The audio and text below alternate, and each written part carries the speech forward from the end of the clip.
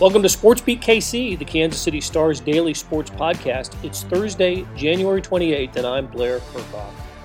The Super Bowl is today's topic. Isn't it great that we can say that in Kansas City for the second straight year?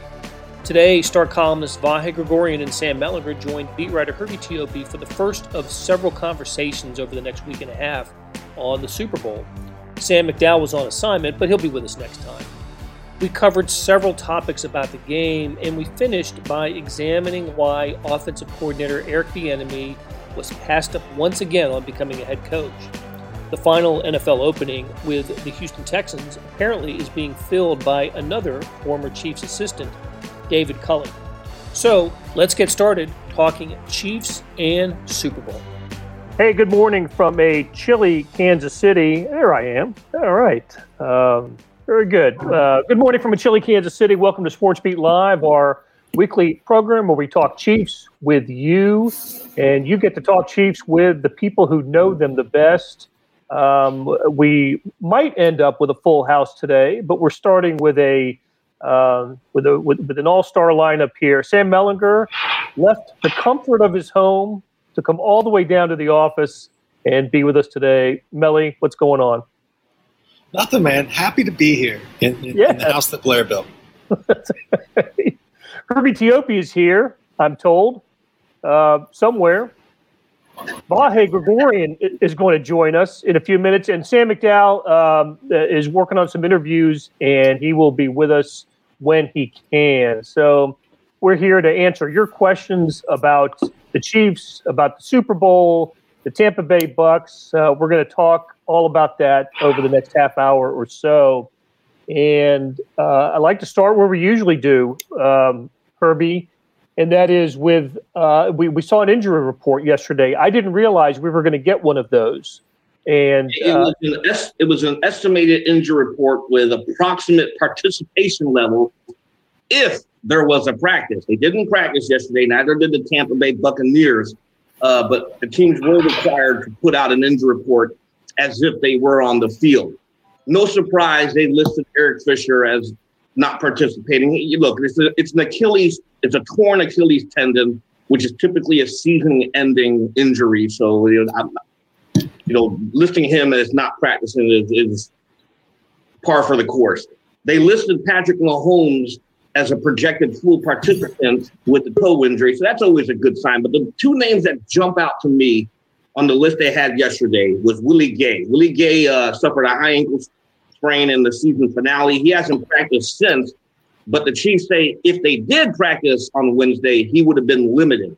The other guy was L'Jarius Sneed. We know he left last week's win over the Bills in the concussion protocol, but had the Chiefs practice Wednesday, he would have been limited. So that's a good sign that he's trending in the right course before the team actually hits the field. The Chiefs will actually be on the field Thursday, so there should be an injury report based on actual participation later this afternoon. Hey, and Herbie, that leads me into something else I wanted to ask you about, and that is the schedule for the Chiefs. Let's just go through the rest of this week, and it's a little different. It's just like the entire season has been different for the NFL and for all of sports, but as far as the Chiefs practicing, they're going to be at Arrowhead Stadium at the training facility, really through this week and all of next week until they get on a plane and go to Tampa. So just take us through what the Chiefs are going through right now. Well, look, they mirror last year's schedule before they flew to Miami. I mean, they're going to practice today and likely practice on Friday. Because if you remember, they wanted to get in all the install stuff before they started going off into media commitment. So these next couple of days here for the Chiefs are going to be critical and essential to their game planning before they fly to Tampa. Next week, they'll hit the practice field with media availability Wednesday through Friday before they officially get on that plane and take off for Tampa.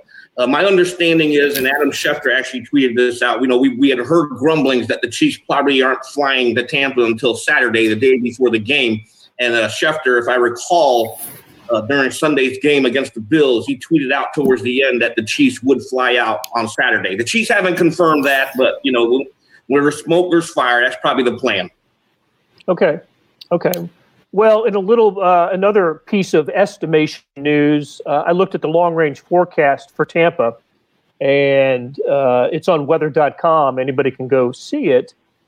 The high on February 7th is 74 degrees, but there's a 55% chance of rain that day, and it's the highest percentage of chance of precipitation over the next 15 days in Tampa. So I don't know, might get a little bit of a wet track in Tampa that day. So hey, Vahe Gregorian in the house, well, in his house, unlike Sam Mellinger, who's in the house.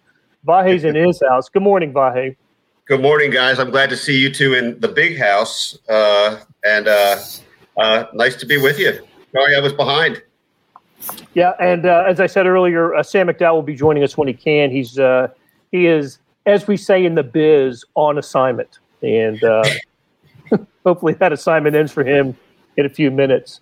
All right, let's. If McDowell were here, this would be a good time to talk about the line. So I'll just mention that the Chiefs open as a 3-point favorite. The over/under is 56.5, and we'll get into that in a bigger way either when Sam gets here, and certainly when we do future shows on the Super Bowl. So.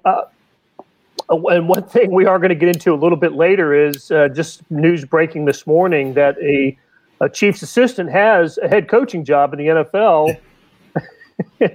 It's not the one you might think. It's a former Chiefs assistant. So we'll get to that in a little while. All right.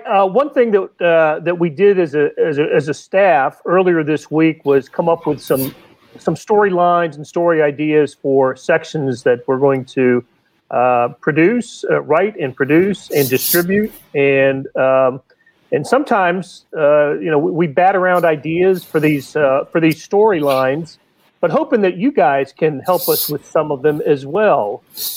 Great to get some ideas from you guys with your questions and comments. So one of the storylines that we're going to pursue this week is the Chiefs defense. Steve Spagnuolo get the defense ready for the Tampa Bay Bucks, Tom Brady in the Super Bowl. He's done this before, not only with the Chiefs last year, but certainly with the New York Giants back in about what was it, 13 or 14 years ago, and did it with a great deal of success in both occasions. So, Vahe, let's start with you and Spags and how he seems to get his defenses ready for big games. Yeah, well, for sure, and particularly against Brady, Patriots, however you want to frame it. What's interesting? I mean, I'm sure obviously strategy is part of it, and understanding what he's doing. Sometimes you get a guy's number, and you think maybe there's a chance he's got a little kryptonite for Tom Brady. We'll see. I mean, I every game takes on its own personality, but I think for those of us sort of watching up close, which is a lot of people watching this show right now too, I think we've seen his creativity go up a notch in a lot of ways as he's gotten more and more not comfortable with his defense, but I mean, as he understands his personnel through a full year and a half now, 2 full seasons, and I just love the way they're coming up with the creative blitzes. I think I could be wrong. I know Sam Mellinger and Sam McDowell will typically get back into the tape, and Herbie too. I don't think they've gotten burned by blitzes. I think their blitzes have been really effective, and I think that's been part of what has gotten them here, and part of what will be a really interesting subplot in this game against the Bucs. Yeah, don't you think one of the storylines, Melly, is it doesn't seem to matter. In fact, it works in the Chiefs' favor when opposing defenses get some pressure on Mahomes. But just the opposite is true with the Bucs and Tom Brady. You get pressure on Tom Brady, and his numbers go down. Right, his QB rating, just as we've seen it. We saw it in when the Chiefs played the Tampa Bay in the regular season. Seen it all year with him. When the Chiefs get defensive pressure, and they get it through blitzing, right? This is not a defense that gets a lot of pressure with its 4-man rush. But when they bring Tyrann Mathieu, when they bring Sorensen, or as we've seen the last few weeks, L'Jarius Sneed, they can really disrupt the quarterback. And in Tom Brady, you don't have a running threat. Yeah, no, exactly right. I mean, for a long time, the book on beating Brady is sort of like what we've been talking about with Mahomes. It was like you got to get pressure with 4, which is sort of the holy grail of football anyway. I don't think it's that narrow. I think you can blitz Brady a little bit if you can end up getting there. But the problem is, like, Tom Brady is really smart and he's seen everything. So the disguises, sort of the standard for the disguises is much higher than it is against Josh Allen. No offense to Josh Allen, but third year, whatever, versus is Brady in his 21st season? Like, I think 19th full season, something like that. It's just, he's seen everything. There's nothing you're going to bring to Tom Brady that he's going to be like, whoa, haven't seen that before. So, you've got to disguise well. And the Chiefs are pretty well equipped. I mean, their blitzes, I think this is what Vahe was just alluding to. Their blitzes against the Bills were incredible. Now, they did seem to, I don't think this was universal, but they did seem to always go arm side, to prevent Allen from, scrambling out to his strong side to throw. I don't know that it matters with Brady because he's not going to scramble out to throw, but he will have a better chance of reading what you're doing than Josh Allen did. How about Brady, 30th in QB rating when under pressure this season? He's number 5 in QB rating when not under pressure. I believe it would behoove the Chiefs to get a little pressure on Tom Brady. I thought they were. I thought they were outstanding doing that in the middle of that AFC Championship game. At the end, things are a little bit different when Bills are in desperation mode. But when the game was won, then in the second and third quarters, I thought the Chiefs' defense was outstanding. Tyler Hoffman asks, Herbie, will we get playoff Sammy Watkins back? The $1 million question was Sammy Watkins. Look, he's been out from suffering the calf injury in week 16. He's put in a limited practice last week, and also the projected estimated practice for Wednesday's report was limited. And we'll have to wait and see. I hate to drop the old Andy Reid line there. We'll see. But that's with him. It's virtually true. They're going to take that day by day, week by week, and Watkins, the Chiefs haven't really missed him over these last couple of days. He had some of these players are stepping up. Tyreek Hill and Travis Kelce, obviously back-to-back 100-yard receiving efforts in 2 straight games in the playoffs. Byron Pringle played a lot of snaps against the Bills, and he had a pretty productive day. McCole Hardman, even though he had the muff punt, they found ways to get him involved with that 50-yard run. So, of course, you'd like to have Sammy Watkins in the lineup, but as of right now, with his injury status, you're just have to wait and see. Blair, I took that question to be playoff Sammy, not Watkins, but Mellinger and McDowell keep raising their game, and they have been. No doubt about that. Hey, so Brian LeBurge asked about the offensive line. Look, we talked about Eric Fisher, of course. We're not Mitchell Schwartz ain't walking through that Super Bowl door, and neither is Eric Fisher, and LDT's not coming back for a game.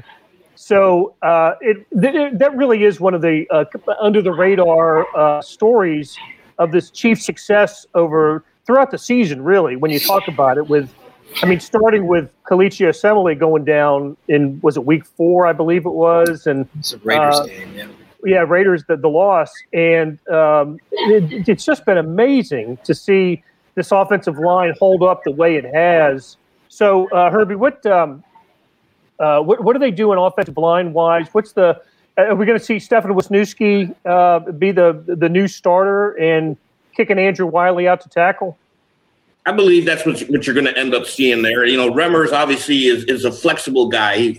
He's your swing offensive lineman, can play both sides of the offensive line. Actually can play all, the 4 positions there, maybe even center if he had to.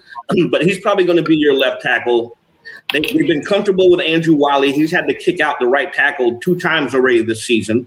He started at right tackle against the Saints back in week 15. And then when Fisher went down against the Bills, that's what they ended up doing. They kicked Wiley out the right tackle and inserted Stefan Wisniewski into the lineup there at right guard. And then the way this roster looks right now, that's probably what you're going to see in the Super Bowl. And I think they're comfortable with that.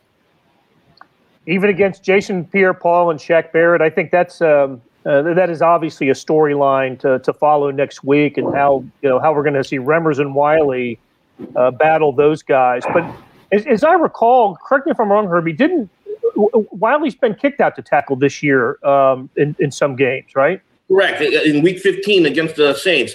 And what gives you confidence there that he should be able to handle either Pierre-Paul or even Shaq Barrett, depending on where they line up. He held his own against all-pro defensive end Cam Jordan for the Saints.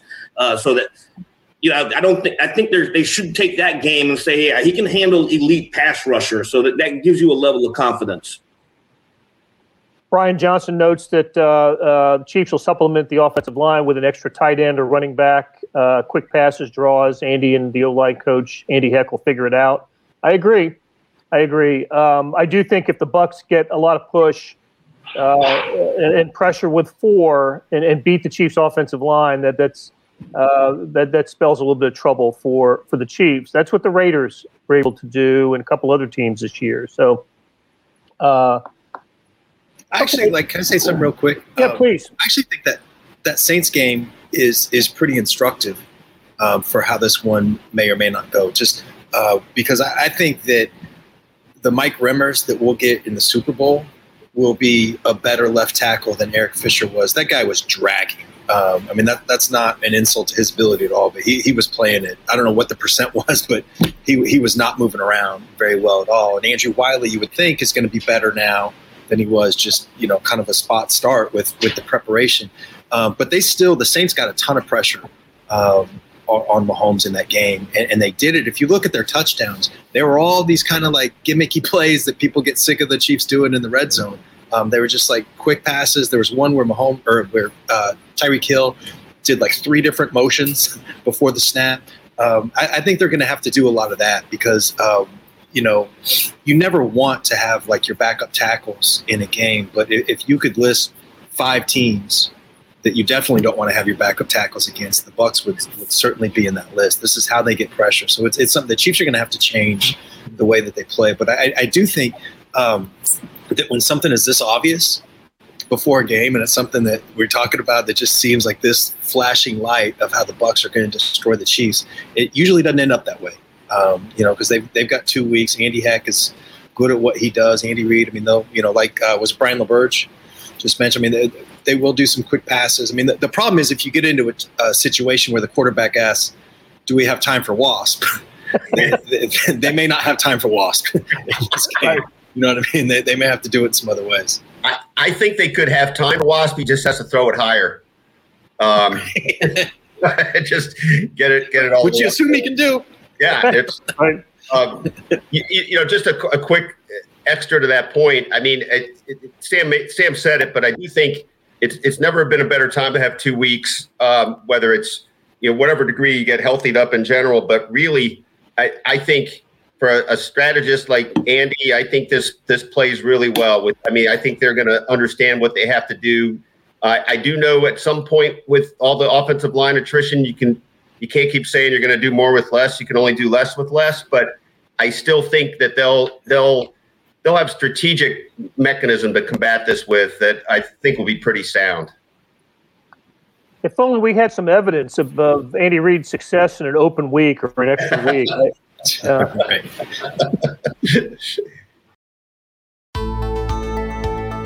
Hey, it's Blair. We have a special subscription offer for SportsBeat KC listeners, unlimited digital access to the Kansas City Star's award-winning sports coverage. Sign up now for 1 year of Sports Pass for access to all the sports news, features, and columns presented on the kansascity.com site, and it's only $30. That's a 40% savings off our regular rate.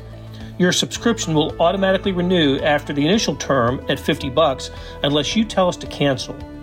Your subscription helps support the sports coverage of kansascity.com and the Kansas City Star, and that support has never been more important.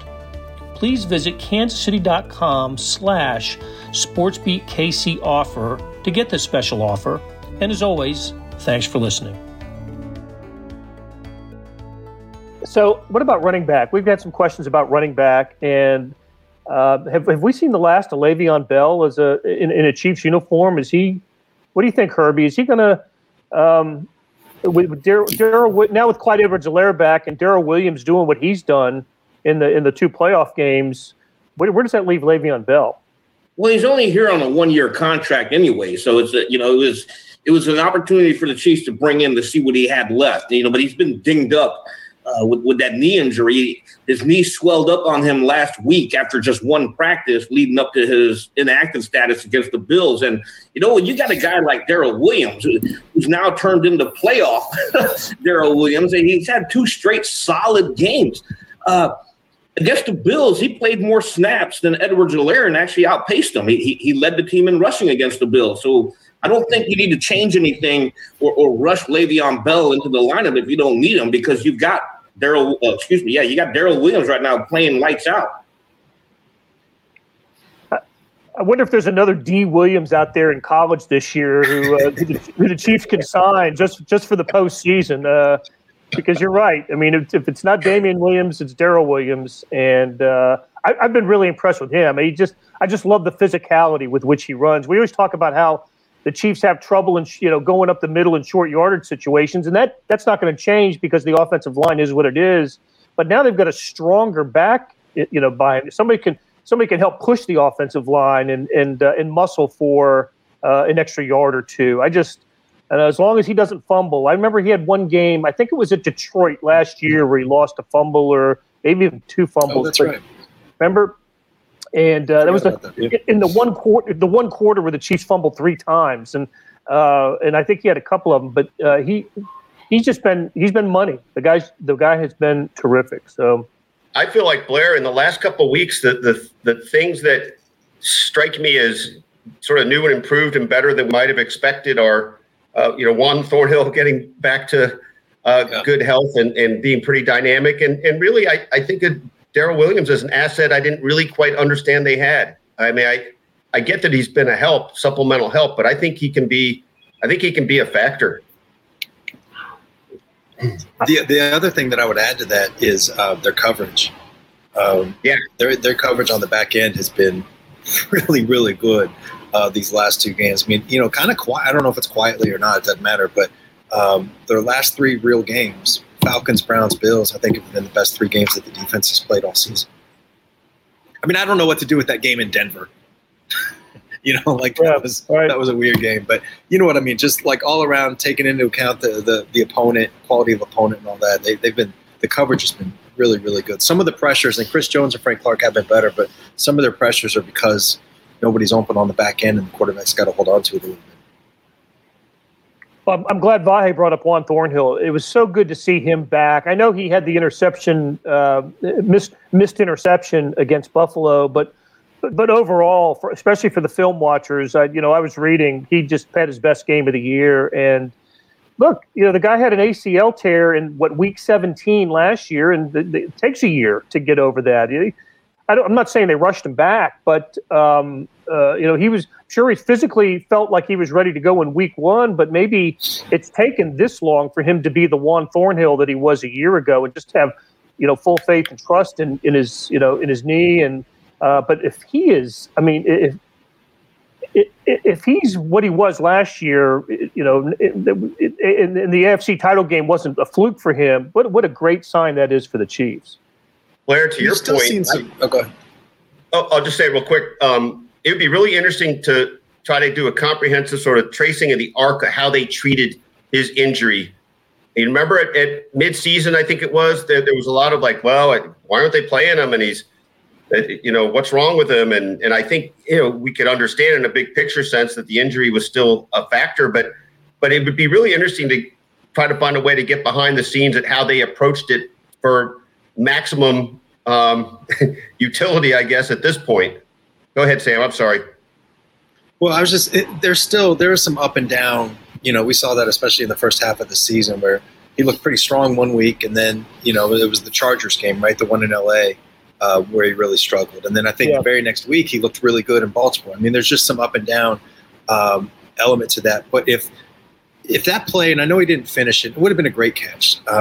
the interception, but just physically, the turn in the hips and then running with the guy downfield. I mean, that just like physically, that was as good as he's been since the injury. And if that is, if that's where he's at now, like you guys have said, I mean, it's 12, almost 13 months or whatever after the initial tear, then that's a huge thing. I mean, the Chiefs, we can talk about Spagnuolo, and we should, and all these things, but they went from the worst.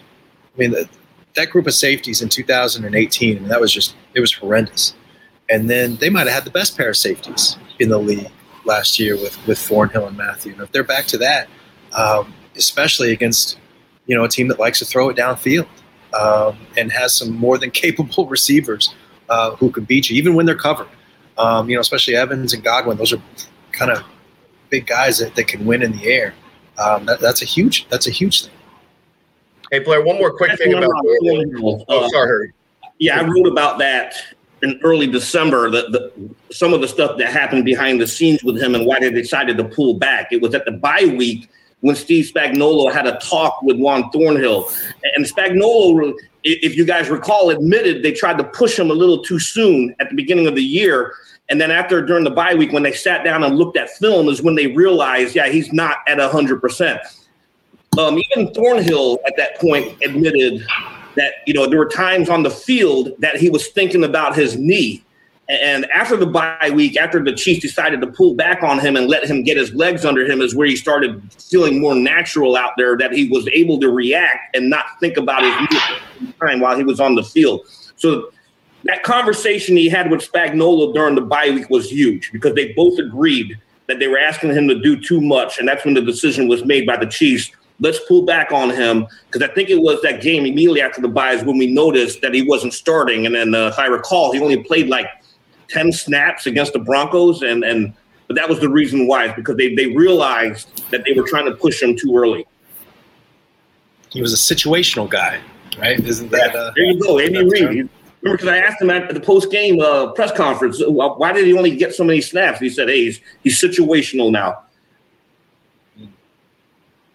It also gives them some flexibility with Dan Sorensen too, doesn't it? I mean, he's been such a big play guy in this postseason career with the Chiefs, and he can play a little bit more of a linebacker role than a safety role for the Chiefs. So anyway, it's great seeing Juan Thornhill back, and he'll get to play in the Super Bowl, right? Didn't get to play in the playoffs last year, and will get his Super Bowl. Okay, let's. I want to bring this up.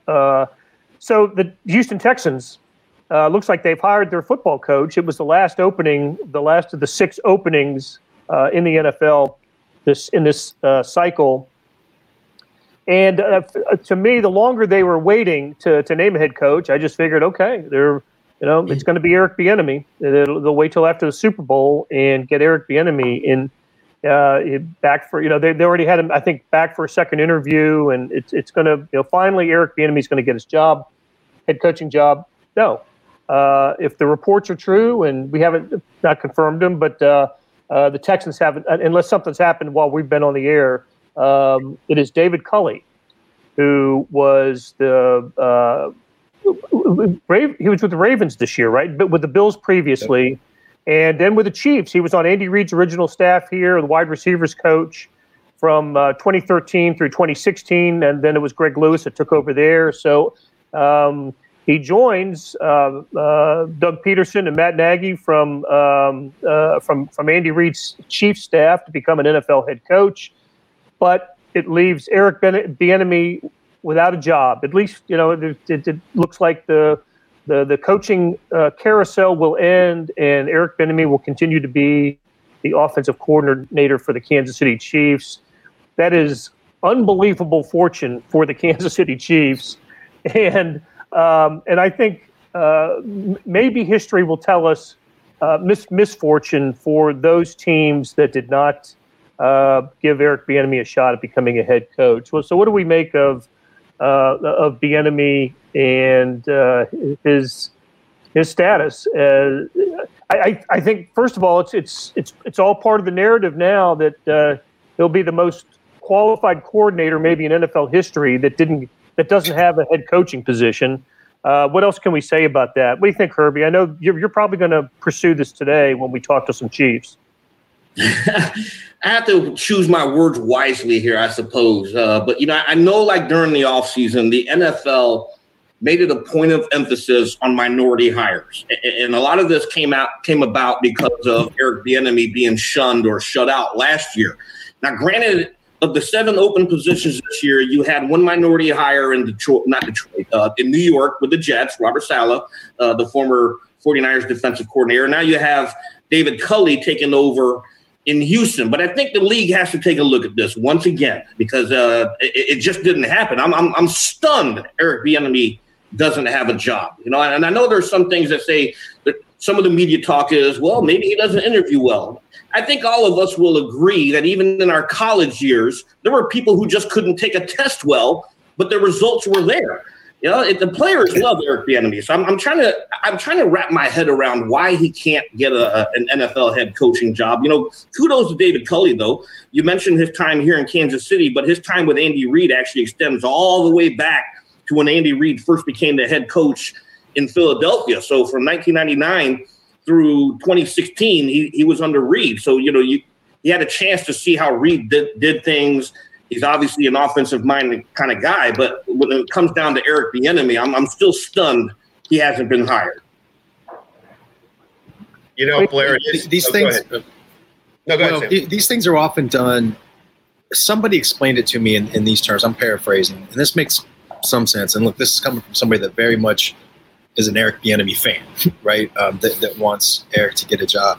But the point was made that unless you are Andy Reid, Sean Payton, Bill Belichick, Pete Carroll. I mean, there's a small list of guys that franchises will move mountains to go hire that guy. But after that, it really becomes sort of a matchup of relationships. And do you have the relationship with the GM? Do you know somebody that knows the owner? And the point this person was making, is that for whatever reason, the relationships that Eric has have not lined up well with the jobs that have been open. Now, there have been a ton of jobs open. I think he's interviewed 12 times with 10 or 11 franchises. I know that the Jets interviewed him twice. I don't know if there's another team out there. But, the point was made about, the Jaguars. That's a college, college heavy market. Urban Meyer makes some sense there, sort of a reboot or whatever. Maybe they've been pursuing Urban Meyer for a few years. That's not a fit for Eric Bieniemy, just in that sort of superficial way. Yeah. And you can go down the list and find reasons. But if you step back, right, and just look at it like a rational human being, it makes no sense at all, because he is, like you just said, Blair, I mean, he is the most overqualified head. If you just look at resumes, I mean, just time put in, success, what people who work with him and for him, both above him and below him, sort of on the totem pole. What they say about him, it's unbelievable. I mean, like, this guy, he checks every single box. And, the two things, he doesn't call plays. Well, Matt Nagy didn't. Doug Peterson didn't. He's got, if you go back, and people kind of, they don't say it out loud, but there's some references to some trouble he got into in Colorado. I think there was a DUI. There was a deal with a recruit or a young player or something like that. Nothing physical at all, but just sort of, light reprimands or whatever. Well, that was like 15 years ago, first of all. Second of all, Urban Meyer's stuff is way worse than Eric Bieniemy's ever could dream of. It's just, it seems like there's excuses like this is why, but once you analyze those reasons, they don't really hold up. Yeah, and I can't add much to that. You guys have a really thoughtful stance on that, of course. It is, I keep getting back to this thing, like every decision is its own thing, right? Each franchise, each group needs to get what they want, what aligns with what they want. But when you do step back and look at, the tapestry of the whole thing, that's where it's like, this guy's 0 for 12.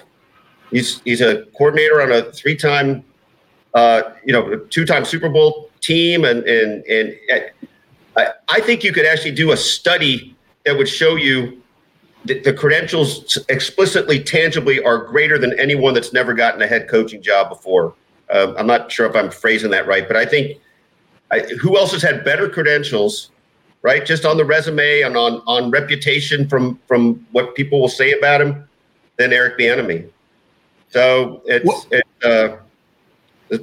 a sad development, really.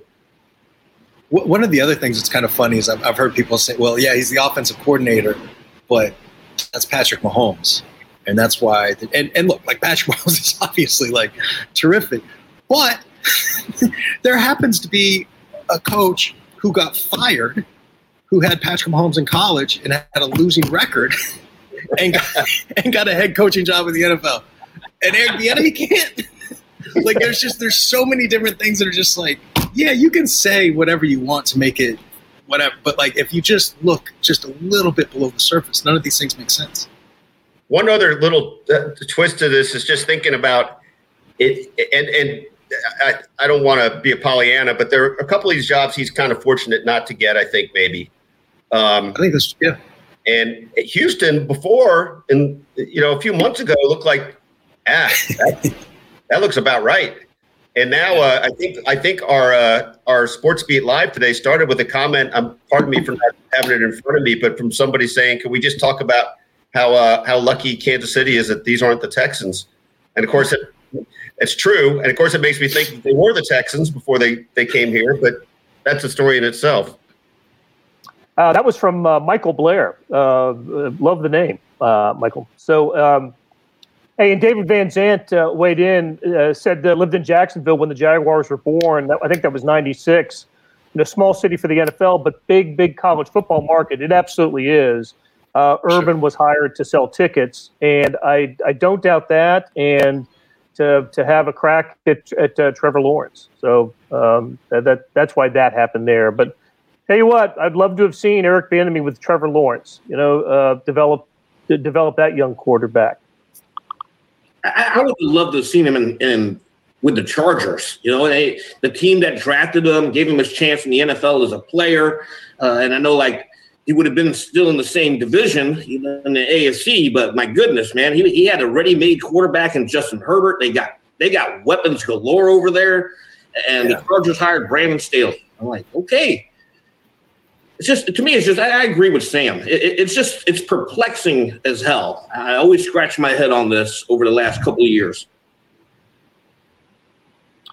I've started to wonder, I'm sorry, but just real quick, I start to wonder at what point are you 0 for so many that the next interview is going to be like, I don't know. Nobody else has hired this guy. What did they see? You know what I mean? Like, I just wonder if this works against him, if it starts to work against him in a way. It's just, it shouldn't be like this. Yeah, I think that's interesting, Sam. I hadn't thought about it that way, but it does remind me of like a house, say in your neighborhood or on your block, or in my case, when we moved from St. Louis, a house that doesn't sell for a while, and then it starts becoming that house. Like, and I really don't know if that's a good parallel or not, but I like the point of what you're saying. I think it's probably a little bit of a factor in this. Like, he wasn't good enough for them, we're not looking at him. I mean, there's a lot of different ways to look at that. I think our house was on the market for 12 months before we bought it. We couldn't be happier, guys. Clark Hunt and everyone, going out of their way to speak volumes of EB's character and his ability as a head coach. And then last week, the eye-opening one to me was Patrick Mahomes. And Mahomes says it's crazy he's not getting a head coaching job. Hey, if Mahomes is thinking that, then what are we thinking? He wanted to say something else too. You could tell when he was asked about that. He kind of paused to think of the word to use. He wanted to say something his tongue earlier, kind of like what I was doing. Yeah. Man. Meanwhile, one more thing you guys have in common, Herbie.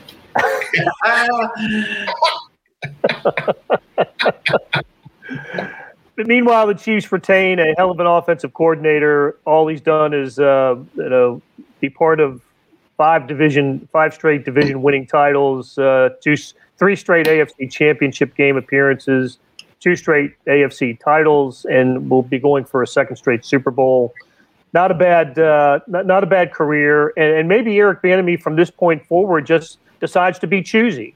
maybe if a Lions job comes up, which inevitably it will, in about 3 years, he says, screw that. It's not where I want to be. I don't like the situation. Seems like he interviews for every job, anybody who invites him. Maybe he doesn't do that anymore and just decides there's a certain conditions and situations he's interested in, and he will turn.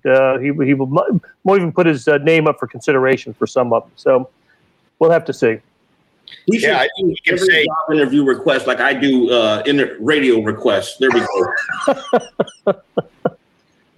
I think. Well, he's not taking that job unless he's paid too. That is one thing. All right, you guys. Let's wrap it up, and we're going to do so today with our usual thanks, but also some commercial here. What we've got coming up for you? We've got a special section in the Star on Sunday. It's a poster edition. I think that speaks for itself. Look for posters of your favorite Chiefs in that. We have the following Sunday, on Super Bowl Sunday, 2 special sections. One is all about Patrick Mahomes and Tom Brady. The other is a game day preview section. Tomorrow, Mellinger Minutes for Your Ears will be devoted to the Super Bowl. Sam, who you got on as a guest tomorrow? It's going to be some Chiefs players that are going to graciously stop by for availability at 1 o'clock this afternoon. I'm going to. Well, I'm looking forward to that. Absolutely. That'll be great. But it's the audio version of the great column that you get every Tuesday this week. Sports Beat KC, the daily sports podcast, will be devoted to the Super Bowl all next week. And of course, you get great coverage, the best coverage that you can find on the Chiefs and the Super Bowl from these folks right here. Sam McDowell is not with us. He's here in spirit, but Sam Mellinger, Vahe Gregorian, and the voice of Herbie Teope. So for those folks and for Beth Welsh, who produced today's show, thank you very much. We'll be back with a couple of these shows next week and continue to watch and read the Kansas City Star. Thanks a lot, you guys. That'll do it for today. Thanks to our production staff and everyone who helps make SportsBeat KC happen. Derek Donovan, Beth Welsh, Monty Davis, Jeff Rosen, Chris Fickett, and Savannah Smith. Tip of the cap to Sam Mellinger, Vahe Gregorian, and Herbie Teope for Talking Chiefs. Links to their stories can be found in the show notes and on kansascity.com. Hey, we have another deal for you, especially for those that want to deep dive into the Star's terrific Chiefs coverage, and what a time to join in. For a limited time, you can subscribe to Sports Pass for 99 cents a month. That's right, 99 pennies a month. After 3 months, it auto-renews at $5.99 a month unless you cancel. How do you get it? You go to kansascity.com/sportspass2020. That's kansascity.com/sportspass2020. You want more than just sports coverage? Check out the entire Kansas City Star product. Sports news, features, commentary, and analysis, the whole thing. You get all the stories written by my talented colleagues, plus additional national news, sports, and business coverage with the e-edition. The details for all of these deals can be found at account.kansascity.com/subscribe. And if you're having trouble hunting down any of these offers, send me an email, bkerkhoff@kcstar.com. I'll get you to the right place. So whether it's the Sports Pass or the full subscription, you're getting and supporting the best sports and news coverage in Kansas City and helping us produce programs like SportsBeat KC. Thanks for listening, and we'll be back on Friday with another episode.